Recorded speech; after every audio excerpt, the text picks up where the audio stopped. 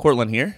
In this crossover episode, I sat down with Chris and Ethan from the Run With It podcast and shared 3 different business ideas I have for indie hackers in 2021.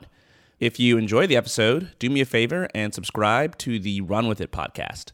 Just search for Run With It in your podcast player. Enjoy the episode.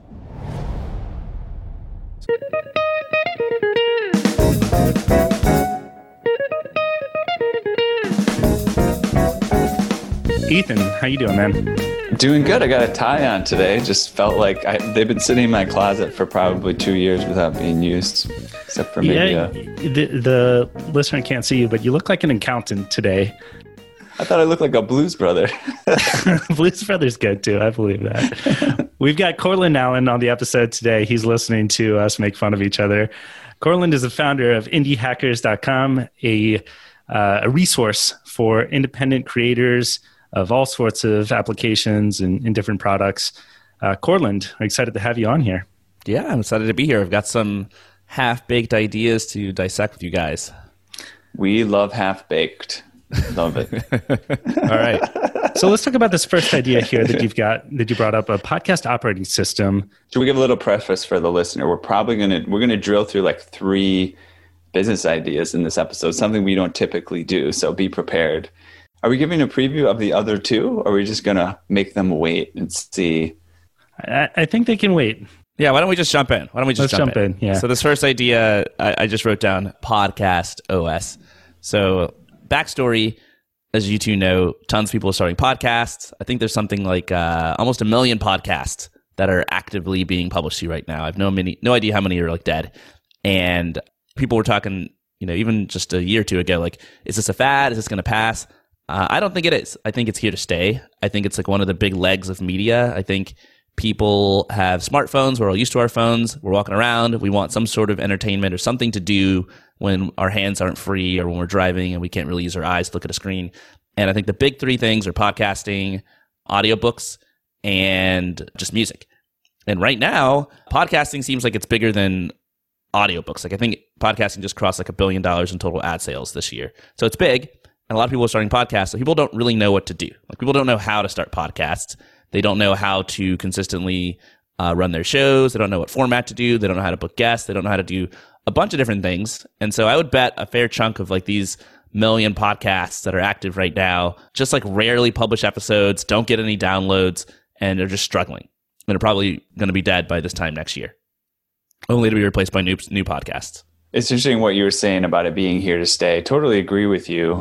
It kind of reminds me, actually, I'm noticing almost like a correlation. I can't say for sure, but Bitcoin, right? I remember Bitcoin, the same time that I first started to get interested in podcasting, Bitcoin was like coming up and there was some interest in that.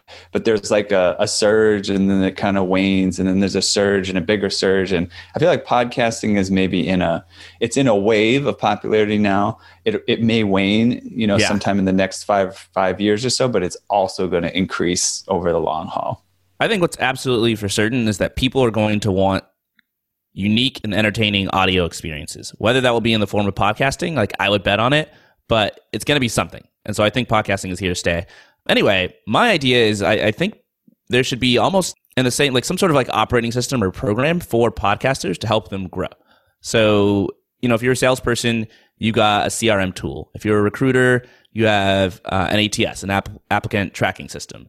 If you are a programmer, you use like an issue tracker. Like every profession has some sort of tool to kind of help them do their job. Podcasters, we've got like these ancillary tools for like very specific purpose things. Like we can record this podcast on Zencastr and we could talk to each other on Zoom, and I might go to my podcast host to upload things, and I might go to Chartable to check my metrics.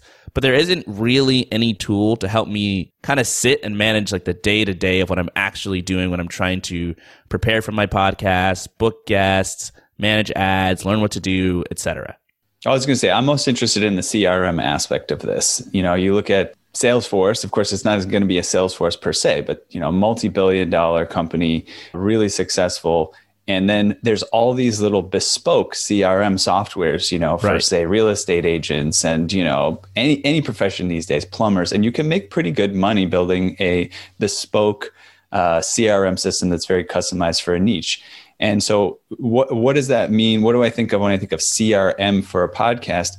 especially I'm thinking about a way to relate to your listeners. It's customer relationship management. Like, could I know, for example, that Joe in Montana listened to the podcast episode for 5 minutes, but then he dropped off, and that but Mary in Idaho listened for 20 minutes where she dropped off. And I can start to think about, how can I engage with these people differently? Maybe I have them on an email list as well, and I'm sort of tracking and fostering a more custom relationship with each individual. Is that part of what you were thinking? Well, I think that level of data actually would be too noisy. Like Courtland's podcast, I think you get 150,000 or some downloads per month. And you probably are not going to go in, or would want to go in every week and look at that level of data. And for a new podcaster starting out, you probably, it would be helpful to get some feedback, but you don't necessarily have enough listeners to get a strong signal for, is this valuable feedback? Do I really want to cater to Joe in Wisconsin or wherever, his suggestions for what we should do? So I'm talking about something like way simpler than like what you guys are postulating. Because I'm like imagining like you're an indie hacker out there, like you're trying to get something off the ground in the next few weeks. You don't have very much money, and you're trying to like just get started with something really simple. So it's like, I say CRM not because like I want you to like manage the relationship with your podcast customers or something. I'm saying CRM as in like it's kind of the place where the salespeople live, and it's configured to do what they need. Podcasters don't have a place like that. So what would be the analog? A good example would be, and I kind of stole the name from this, Newsletter OS. So there's an indie hacker named Janelle, and she noticed brilliantly that like a lot of people are starting paid newsletters, and instead of starting a paid newsletter herself, she just wanted to sell a tool to these people who were writing paid newsletters, because everybody wants to start a paid newsletter, but it's really hard. How are you going to come up with topic ideas? How are you going to find people to read, and distribute your newsletter to, et cetera, et cetera. So she went into Notion and she created kind of a template, and she just did a ton of research on like, how can you make a successful paid newsletter? And she put it all into one giant template. It's got like 30 or 40 different like sub pages on there and tables, little databases. So if you want to start a newsletter, instead of starting from scratch and figuring everything out yourself, you just sort of like pay her $50 for her template, and it's got like all the research and all the little structures in there, and you can just like start writing. And any ancillary sort of information you need, it's there. So you can kind of grow your newsletter faster without going over the same pain points everybody else has. She, I think, launched this in November, late November. And so it's been like 3 weeks, and she sold over 500 copies.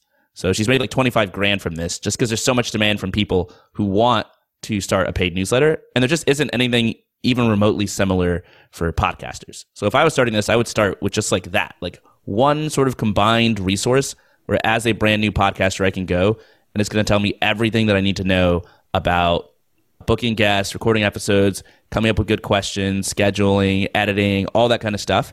And it's not just going to be like a blog on the internet, but it's going to be a resource where I can actually like type in the names of the people that I'm looking for, type in my questions, and it'll sort of guide me and educate me as I do that.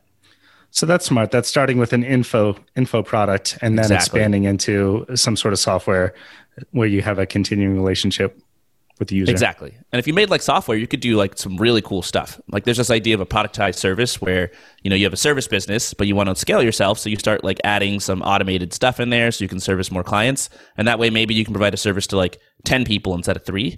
Whereas I'm thinking this might be like a servicified product. It's like a little further on the other end of the spectrum where it's like, it's really a product. Like you can kind of sit down and just work in it. But as the person who owns it, like I can continue doing research. So for example, maybe every quarter I release like a new batch of really great podcast questions to ask your guests. And like in your little dashboard, you see like, oh, there's a new batch of questions.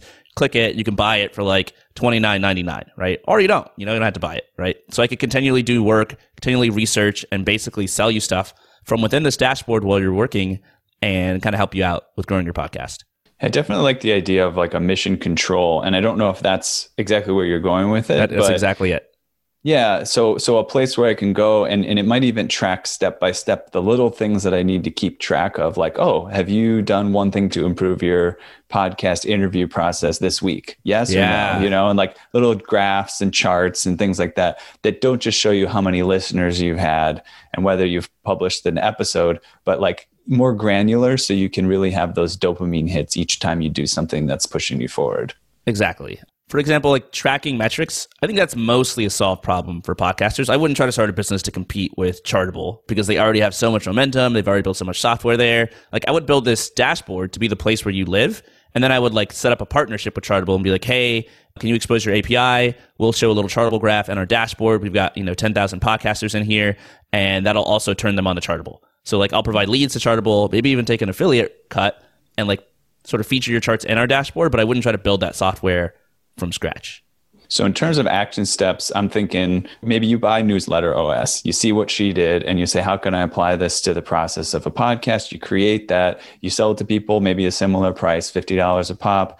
If you can't get that going, you do a little bit more research to find it. Once you get that going, you develop some relationships and partnerships with existing tracking applications and software, and you just kind of grow from there and develop individual products. Any more like tips and tricks for getting this off the ground, or is that kind of the basics of it? I think there's a lot of ways to start. Like I would probably start that way because I just like building stuff and I like the idea of products. Some people might be more educators. So I talked to Tara Reid, who's sort of like a no-code educator, and she got her start by working on one startup, which she built without code. And this is like 2014 when nobody knew what no code was. It wasn't even a term. And she just like gave a talk about how she was building her startup. And everyone was like, hold on, like you're building this without code. Teach me how to do it. And she's like, okay, I'll teach you for $900. And she had like 5 people who were like, okay, deal. And then after she taught them, she had like 30 or 40 people who were like, okay, we want the same thing. And so she shut down her business and started teaching people how to build apps without code. Like, I wonder if there's room in the space now for people to teach people to build podcasts, successful podcasts, because very similar to building an app without code, very similar to building a newsletter, podcasting is kind of a career right now. Like, people aren't just starting podcasts for fun. They're starting podcasts because they're pretty sure they can get a lot of listeners and then get advertisers and then make money. And what's cool about this situation is whenever people think they can make a lot of money from something, they're willing to like spend a ton of money to learn how to do that. So maybe a different approach would be, okay, you're not going to build anything. You're just going to spend like, 6 months to a year, like being a podcast coach. And maybe that means you need to do a ton of research, a ton of help. Maybe you're just like a mentor or, a motivational sort of guide at first, but eventually you learn your shit, you get really good. And you could probably like sell people on like, hey, I'm going to help turn you into like an amazing podcaster. It's literally my full-time job. I do nothing other than work for you, and probably charge people like hundreds or thousands of dollars ahead.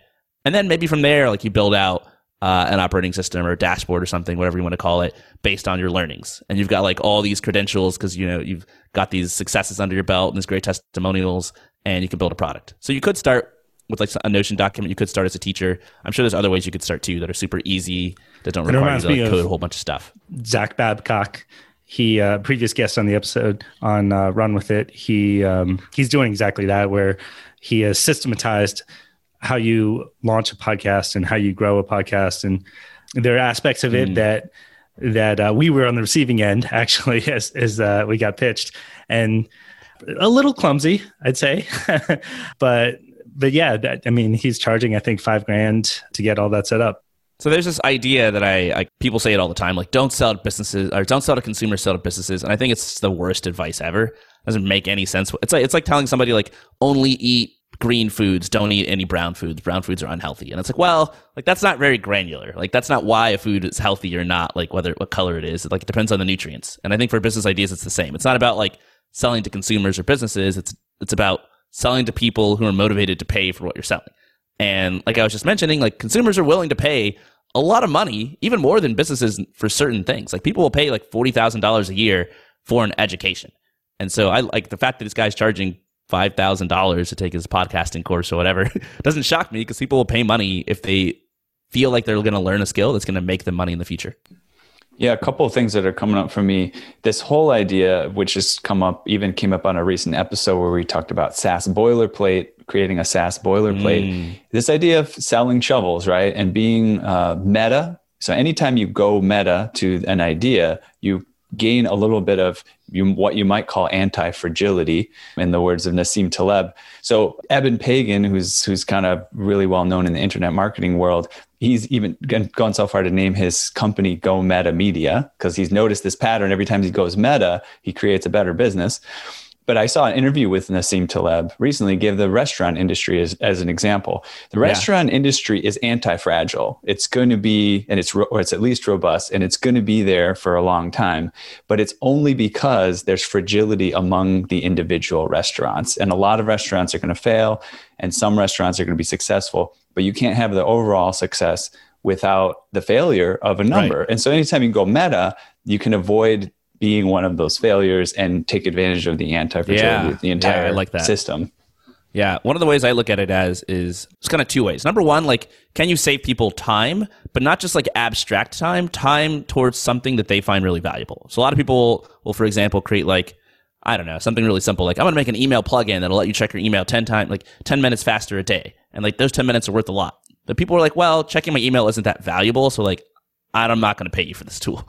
But if you create something that says like, I'm going to help you build a SaaS app like 5 times faster, I'm going to help you like get your company incorporated like 5 times faster, people associate building a SaaS app with something valuable or building a company with something valuable. So they're willing to actually pay you if you can like accelerate people towards these activities. So I like the idea of a SaaS boilerplate. Another way to think about it is save people time doing research. So kind of what inspired me to start Indie Hackers was this website Nomad List, where it was started by this guy, Peter Levels, and he wanted to be a digital nomad and like travel around the world, just work from whatever country, living in, you know, Airbnbs or like little hotels or whatever, and just like living on the cheap, seeing the world while working. And it turned out there were like a few hundred, maybe a few thousand other people who wanted to do this, but there just weren't any resources online for doing this. It's like, where do you want to go? Like, how do you even know if the place you're going to go is safe, if it's going to have fast internet, if it's going to be cheap, what the best time of year is, etc. So it just took a ton of work. And like his whole sort of value proposition was he did that work for you. He just went out, he crowdsourced a bunch of information, he put it on one website, he kept it updated, and now suddenly if you want to do this, you're going to save a ton of time and research and pain because you don't have to do all the research, you can just go to one place. And that's like literally the entire idea behind Indie Hackers as well. It's like, hey, if you want to become an early stage founder, don't go like scour the web looking for these obscure stories, come to one resource where I put it all into one place. So I think anytime you can like give people a ton of resources in one place, especially if it's something that they really strongly are compelled to do and are willing to spend money to do, they'll usually pay for it or at least use it and rave about it to their friends. So we talked about the starting steps of launching either an info product or creating a list of products, even coaching. There are lots of ways to go around it. Once the software itself is built, I'm thinking, how much would I pay for something like this? And I don't think that I'd pay more than $20 a month. I think the value could go higher, 50 to 100. Depends on the level of sophistication of whoever you're serving. So I think if you structure this as an info product, I would do what Janelle did and literally just charge a flat fee to get you in the door. If I went that route, if I was adding like little updates, it's something I think people don't do enough is upsells, right? Like when you get people in the habit of actually using your particular thing and they're coming back, especially if you own the place where they always are, like that's such a valuable channel to own because you can sell other stuff. So like I was saying, like you could, for example, every month come out with a new package of like really great podcast questions or something, and people could easily subscribe to that. And maybe it's optional. Maybe people don't want it, right? So my first goal would be to like actually create some sort of system where people are habitually going there to manage and run their podcast. Every time they have an episode, they load up my dashboard and they work from that. You know, every time they're preparing for an episode or trying to find a guest, they load up my dashboard and they're preparing for that. And then I would later on upsell them to ancillary tools, maybe do some affiliate marketing by plugging in Chartable or a different podcast host or something, and gradually build up sort of an empire. But I would start very small, and I wouldn't be against starting with something that's a flat fee, especially if I was like trying to bootstrap this and I didn't have any savings. Because again, like Janelle just made 25 grand in a month because she sold it for a flat fee for $50. Right? If she was trying to sell it for like $5 a month or $10 a month, it would probably take her, 6 months to a year to get to 25 grand. But like right now, if she quit her job, she could have, 3 or 4 or 5 months of runway because she did it that way. So I like starting with just like a flat fee. Yeah. And the folks though, with the recurring revenue, when you're marketing to aspiring entrepreneurs or aspiring founders, they'll churn, they'll leave after just a couple months. So rather than that $50 one-time info product purchase that, to be honest, 90% of people probably won't use, they'll just cancel after 2 months and you only get $10 from them. The other thing that comes to mind along that same line is it seems like there's this big chasm between that initial group of aspiring folks and people who have made it to the other side and are continuing with their podcasts. And you have to price and service them completely differently. And it seems like I would probably focus almost entirely on like super early stage podcasters, people who are just getting started, because I think it's much harder to change somebody's habit than it is to like be their initial habit. Like I was just reading an interview on Indie Hackers that we did with a guy who like started a social media marketing dashboard basically. And it's like a SaaS tool for managing your social media. And he started this like a year and a half ago. There have been dozens of social media dashboards created over the last 10 years. So it's like, how is he able to grow his revenue? I think he does like $4,000 or $5,000 a month from 5,000 customers. And it's because he just targeted indie hackers. He wasn't like, I'm going to go into this agency and completely change the way they do social media with my brand new tool. He was like, I'm going to target people who haven't done any social media at all. I'm going to tell them, hey, here's how you get started on Twitter. So I'm not changing anybody's habits. I'm just going to target like the super early stage customers. And so I like starting that way. And then maybe later on, a year or two into it, when you've got a ton of features, you figured out what works, what doesn't, you figured out what's good, then you start targeting, more established podcasters. But I would start off small. Another really cool thing about the way Janelle started is you basically had people pay you to be on your new email list, right? Building an email list is incredibly difficult depending on where you're building it. So now all of a sudden you have, how many people was it? You said 500 people or something like that. They all signed up. Now you've got a list of 500 people who all just paid to be on that list. And then you can keep updating them with information and then find out what products and services they need and so on and so forth. Yeah. Are we ready to move on to the next idea?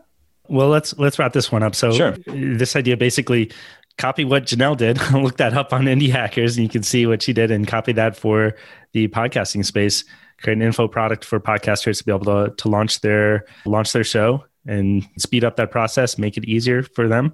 That's a fantastic opportunity. People will pay for it. So the next idea that you brought to the table here, Courtland, was something that had around creating a system that will help indie creators sell whatever they have to offer by bundling it ostensibly with other creators' content or with their own content. Or give me a little bit more detail about what you're envisioning. So broadly, I think what's happening right now is, are you guys familiar with the creator economy or the passion economy as it's sometimes called? Slightly. I haven't actually heard this term passion economy before, but so it's coined like by artists, musicians, and stuff like that. So the idea of the idea of the creator economy is you've got all these people who aren't necessarily traditionally like creators, like they're not like software engineers, they can't build software, and yet they're able to create something online now thanks to these big platforms. So like YouTube, Patreon, Twitch, Substack, like you can create some like form of content usually and make a living. Which is really cool because now like millions and millions of people who would never have had an online business have like some sort of online business based on a platform.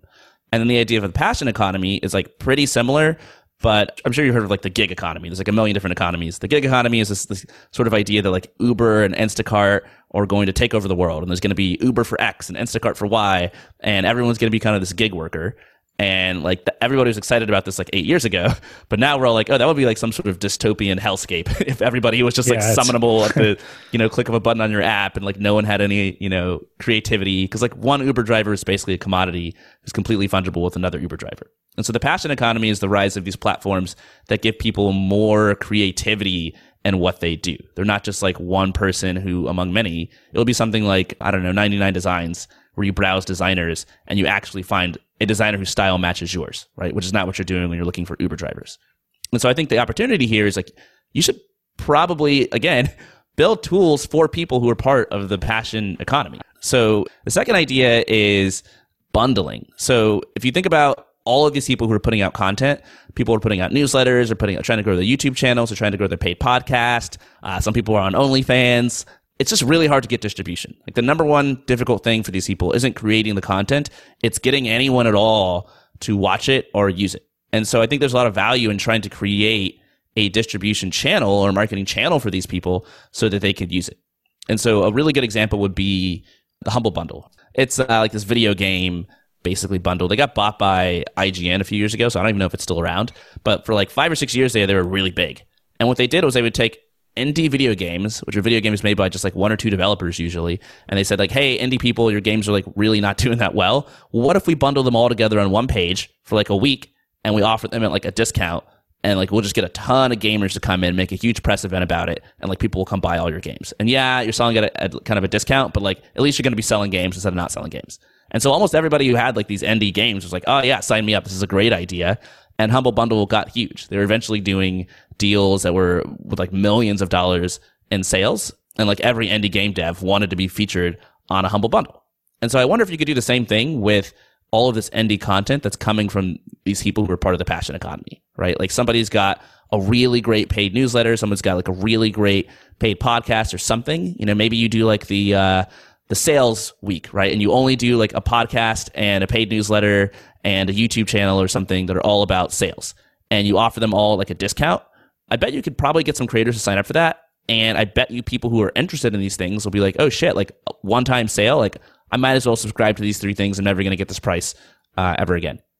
I'll call out too, just in terms of creating things that support people who are creating individual products. Like you've had Sahil Lavinia on your podcast before, who started Gumroad. He said he started Gumroad as a weekend project, and now it's making $350,000 a month. That was a little while back. Now it's making $790,000 a month. Yeah, he's crushing it. Kind of started it as, you know, his own little indie creator project, and now he's supporting other people. So there's a lot of money to be made in supporting people who want to make some money off of their creativity.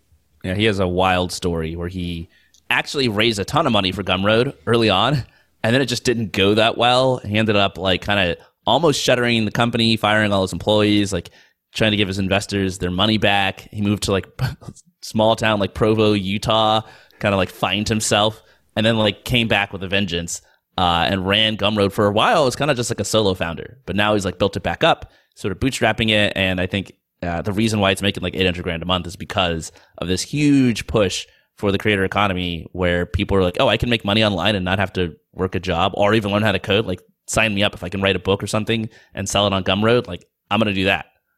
So in terms of starting this one, so I suppose if you just want to start basically, you can just be on the lookout for individuals who are creating things that could be bundled together. Maybe just you reach out to them and say, hey, you've got a newsletter, you got a podcast, you got a software. How about if I try to sell them all together as a package? Are you all in?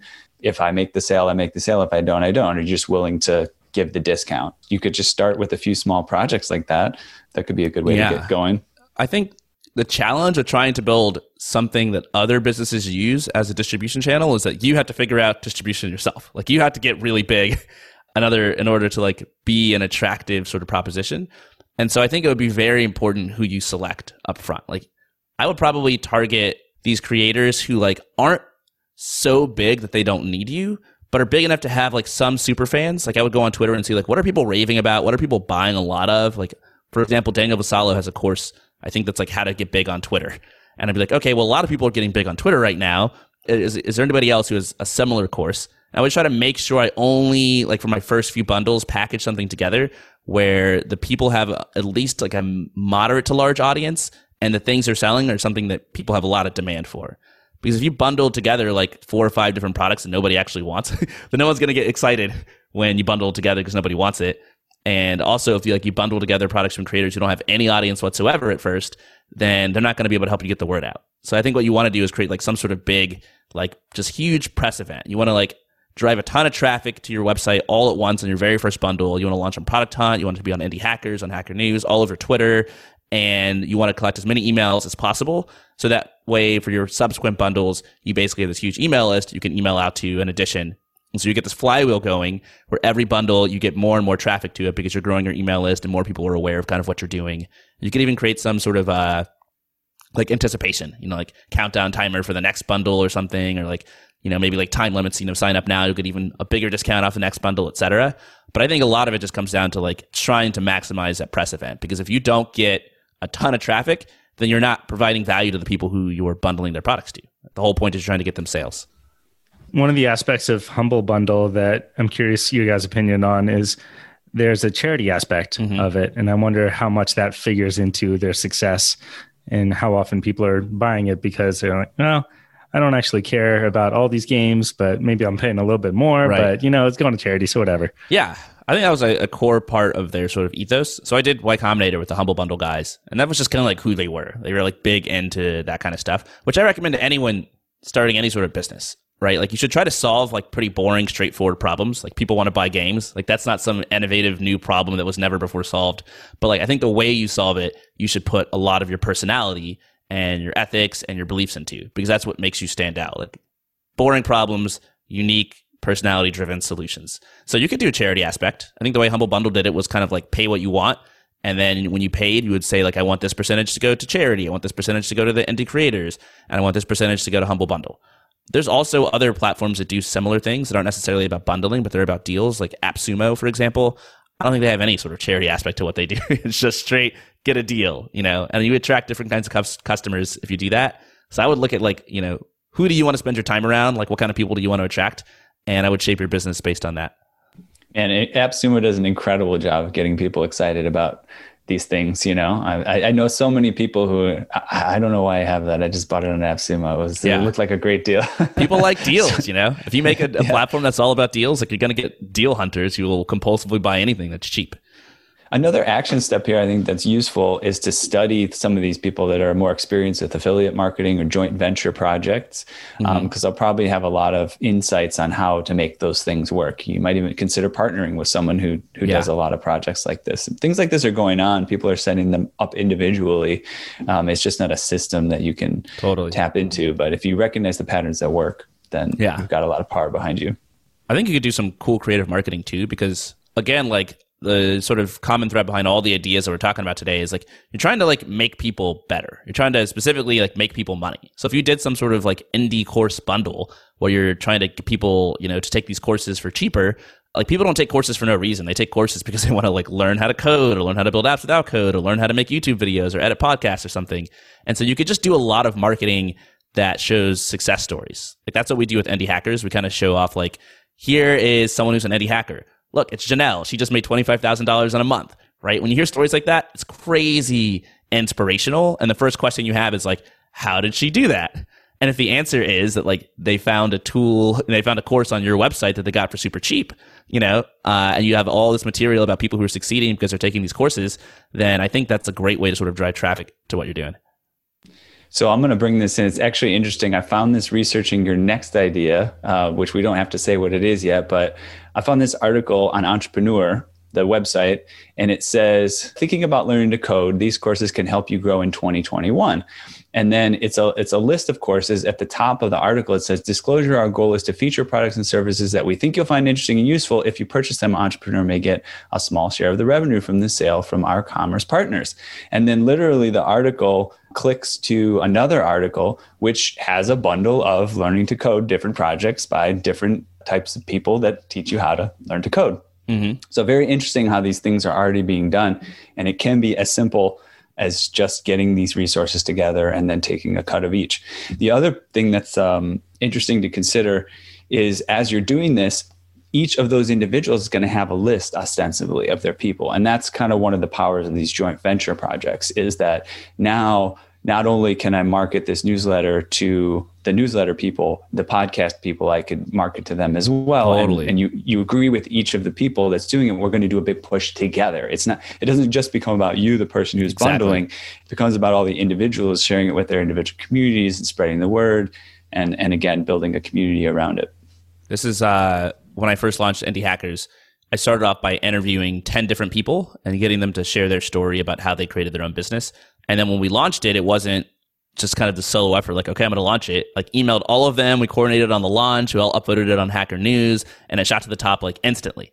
And so I love this idea of like sort of, combine forces, especially if you're combining forces with people who already have big audiences because they're selling courses and teaching people online. It's such an amplifier for your early stage marketing efforts.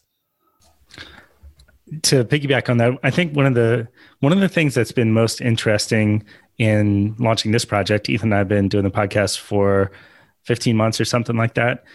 How willing people who are ahead of you are to help you out if you're taking action.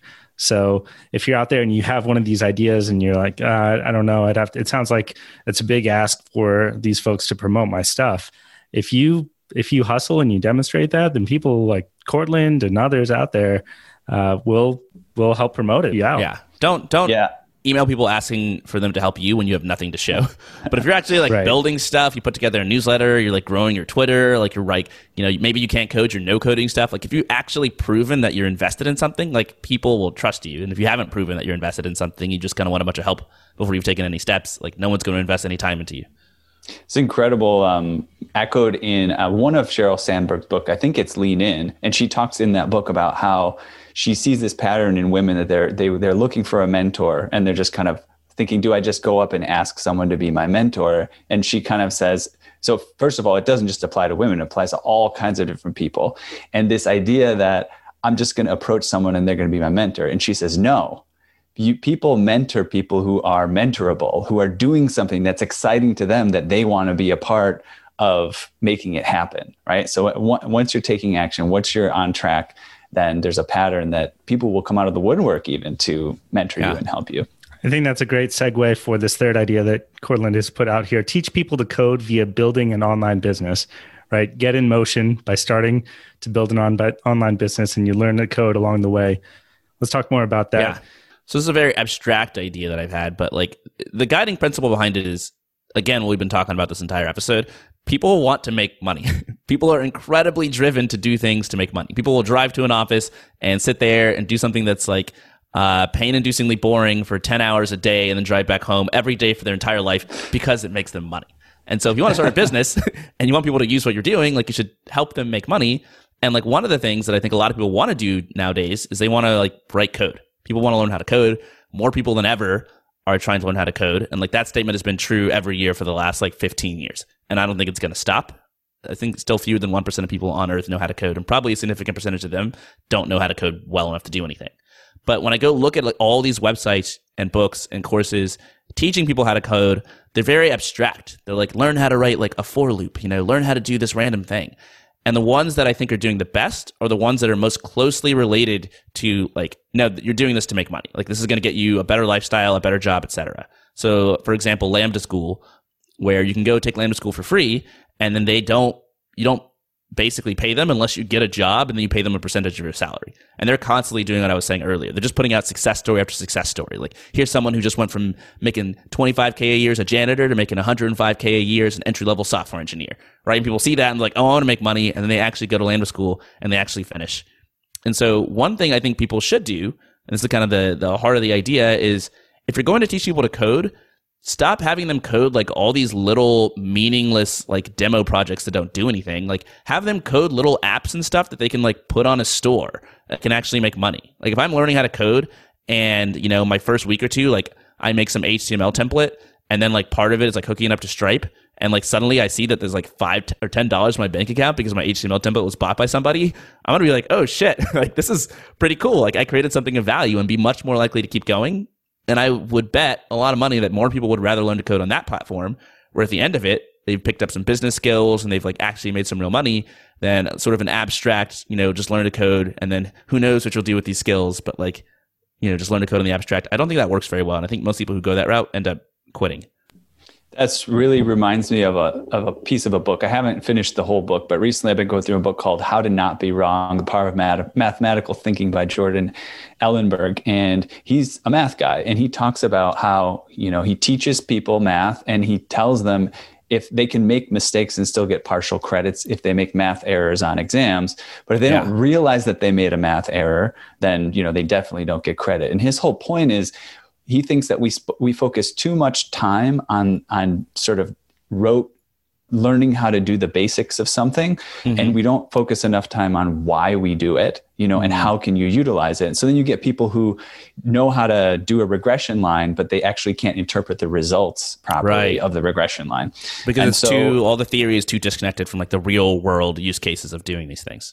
Exactly. I think that's a huge pattern in our global society at this point in history, is that we have these education systems that are like, let's teach you step by step all these things you need to know. And then 6 months later, all those things are irrelevant because the world has changed, So it's like, okay, well, why do we need that? Yeah. Or even when you're learning it, you don't know why you're learning it or where it fits in. Like the way that I learned to code wasn't because I sat down, opened a book, read a bunch of stuff, and then like brilliantly memorized everything that I read and then was prepared to go into the world and code stuff. It was because I had a very specific idea in mind for an app I wanted to build, and I knew how to build like 10% of it, and the other 90% I had no idea. So I would just like literally Google like, oh, how do I put this website online? And I would read a bunch of articles about putting the website online, then I would check that box and do that part. And then like, how do I make it so I can save user data? Oh, there's this thing called a database. How does that work? Which database did I use? And it was kind of like a pool method rather than like, I think the traditional school thing is kind of like, we're going to teach you a bunch of stuff. Hopefully you remember it and then you'll use it when you need it, which doesn't work.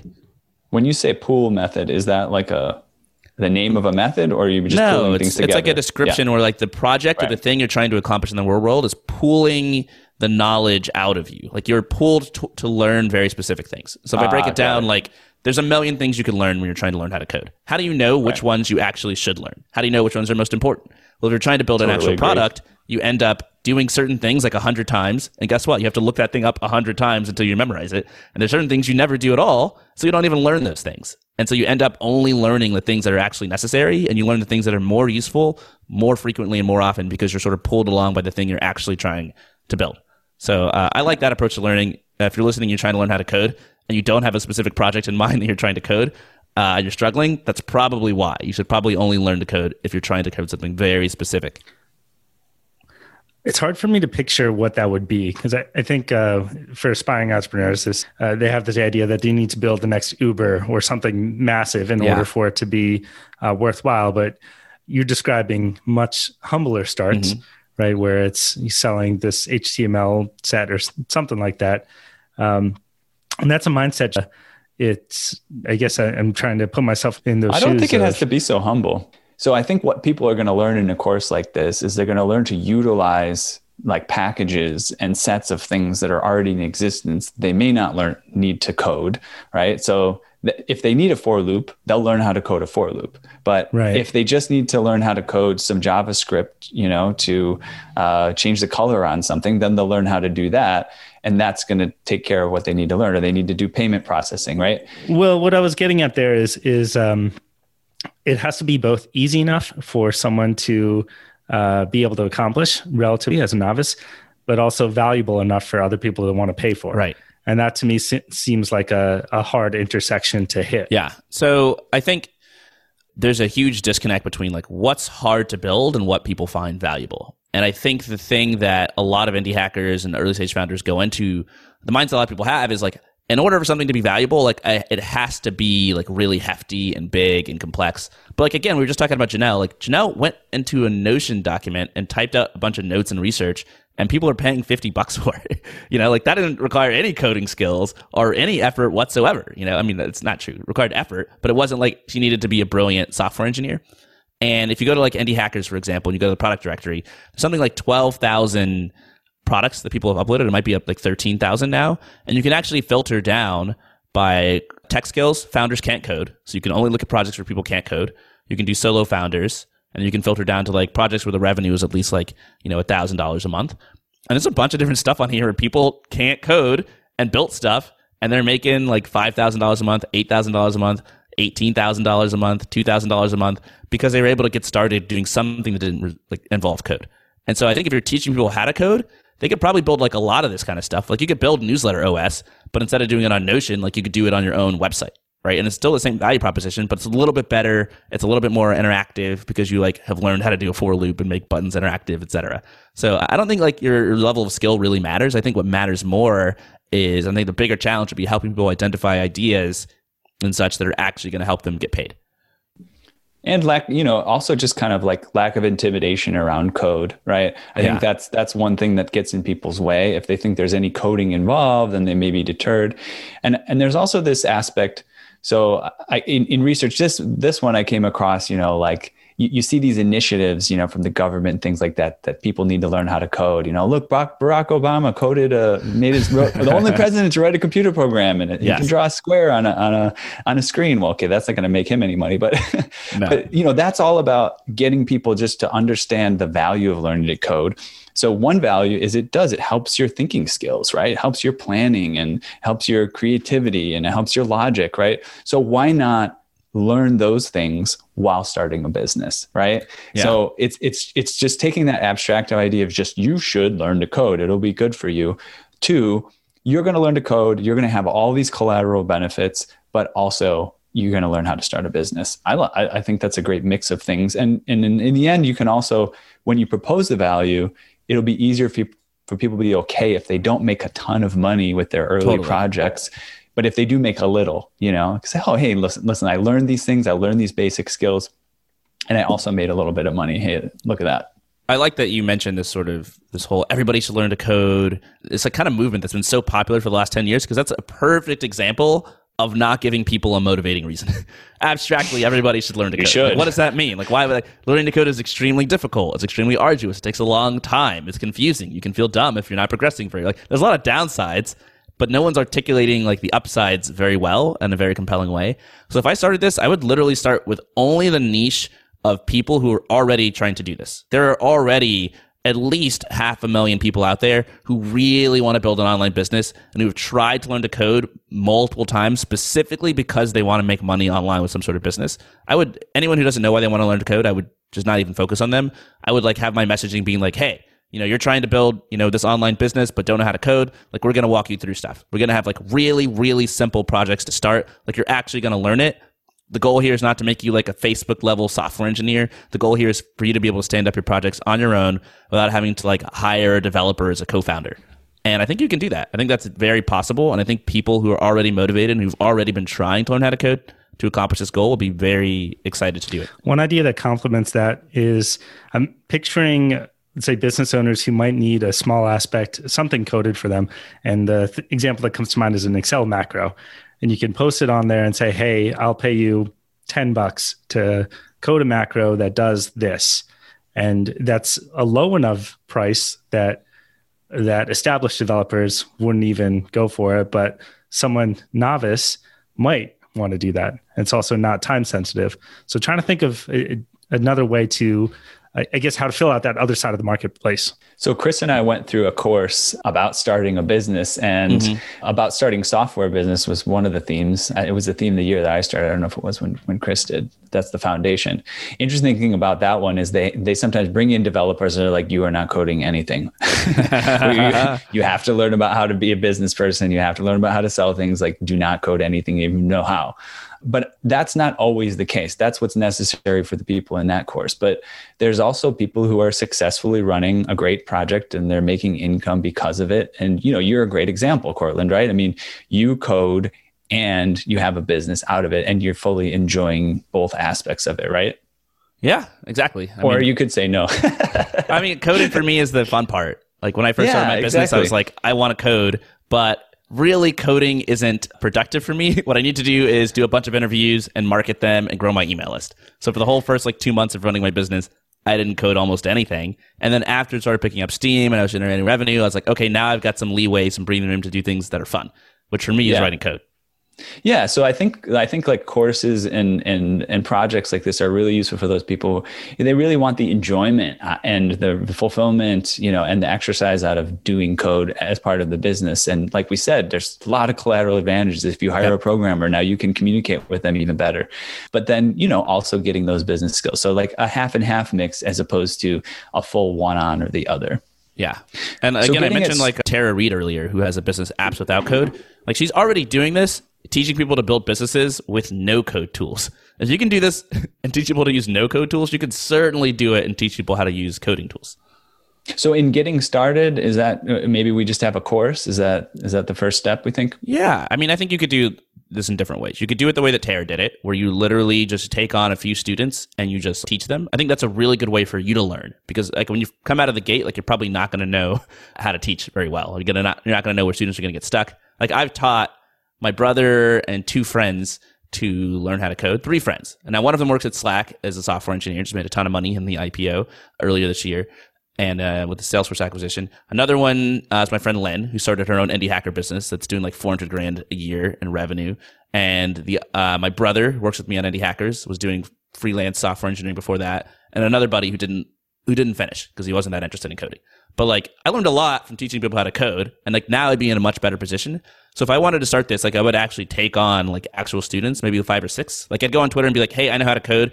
Are you trying to learn how to code? I'll offer you like very cheap or free mentorship or something. Like, pay me $100 for the next 2 weeks. Like, I'll mentor you. Guarantee you're going to find people who want to learn from real software engineers who are struggling to learn how to code.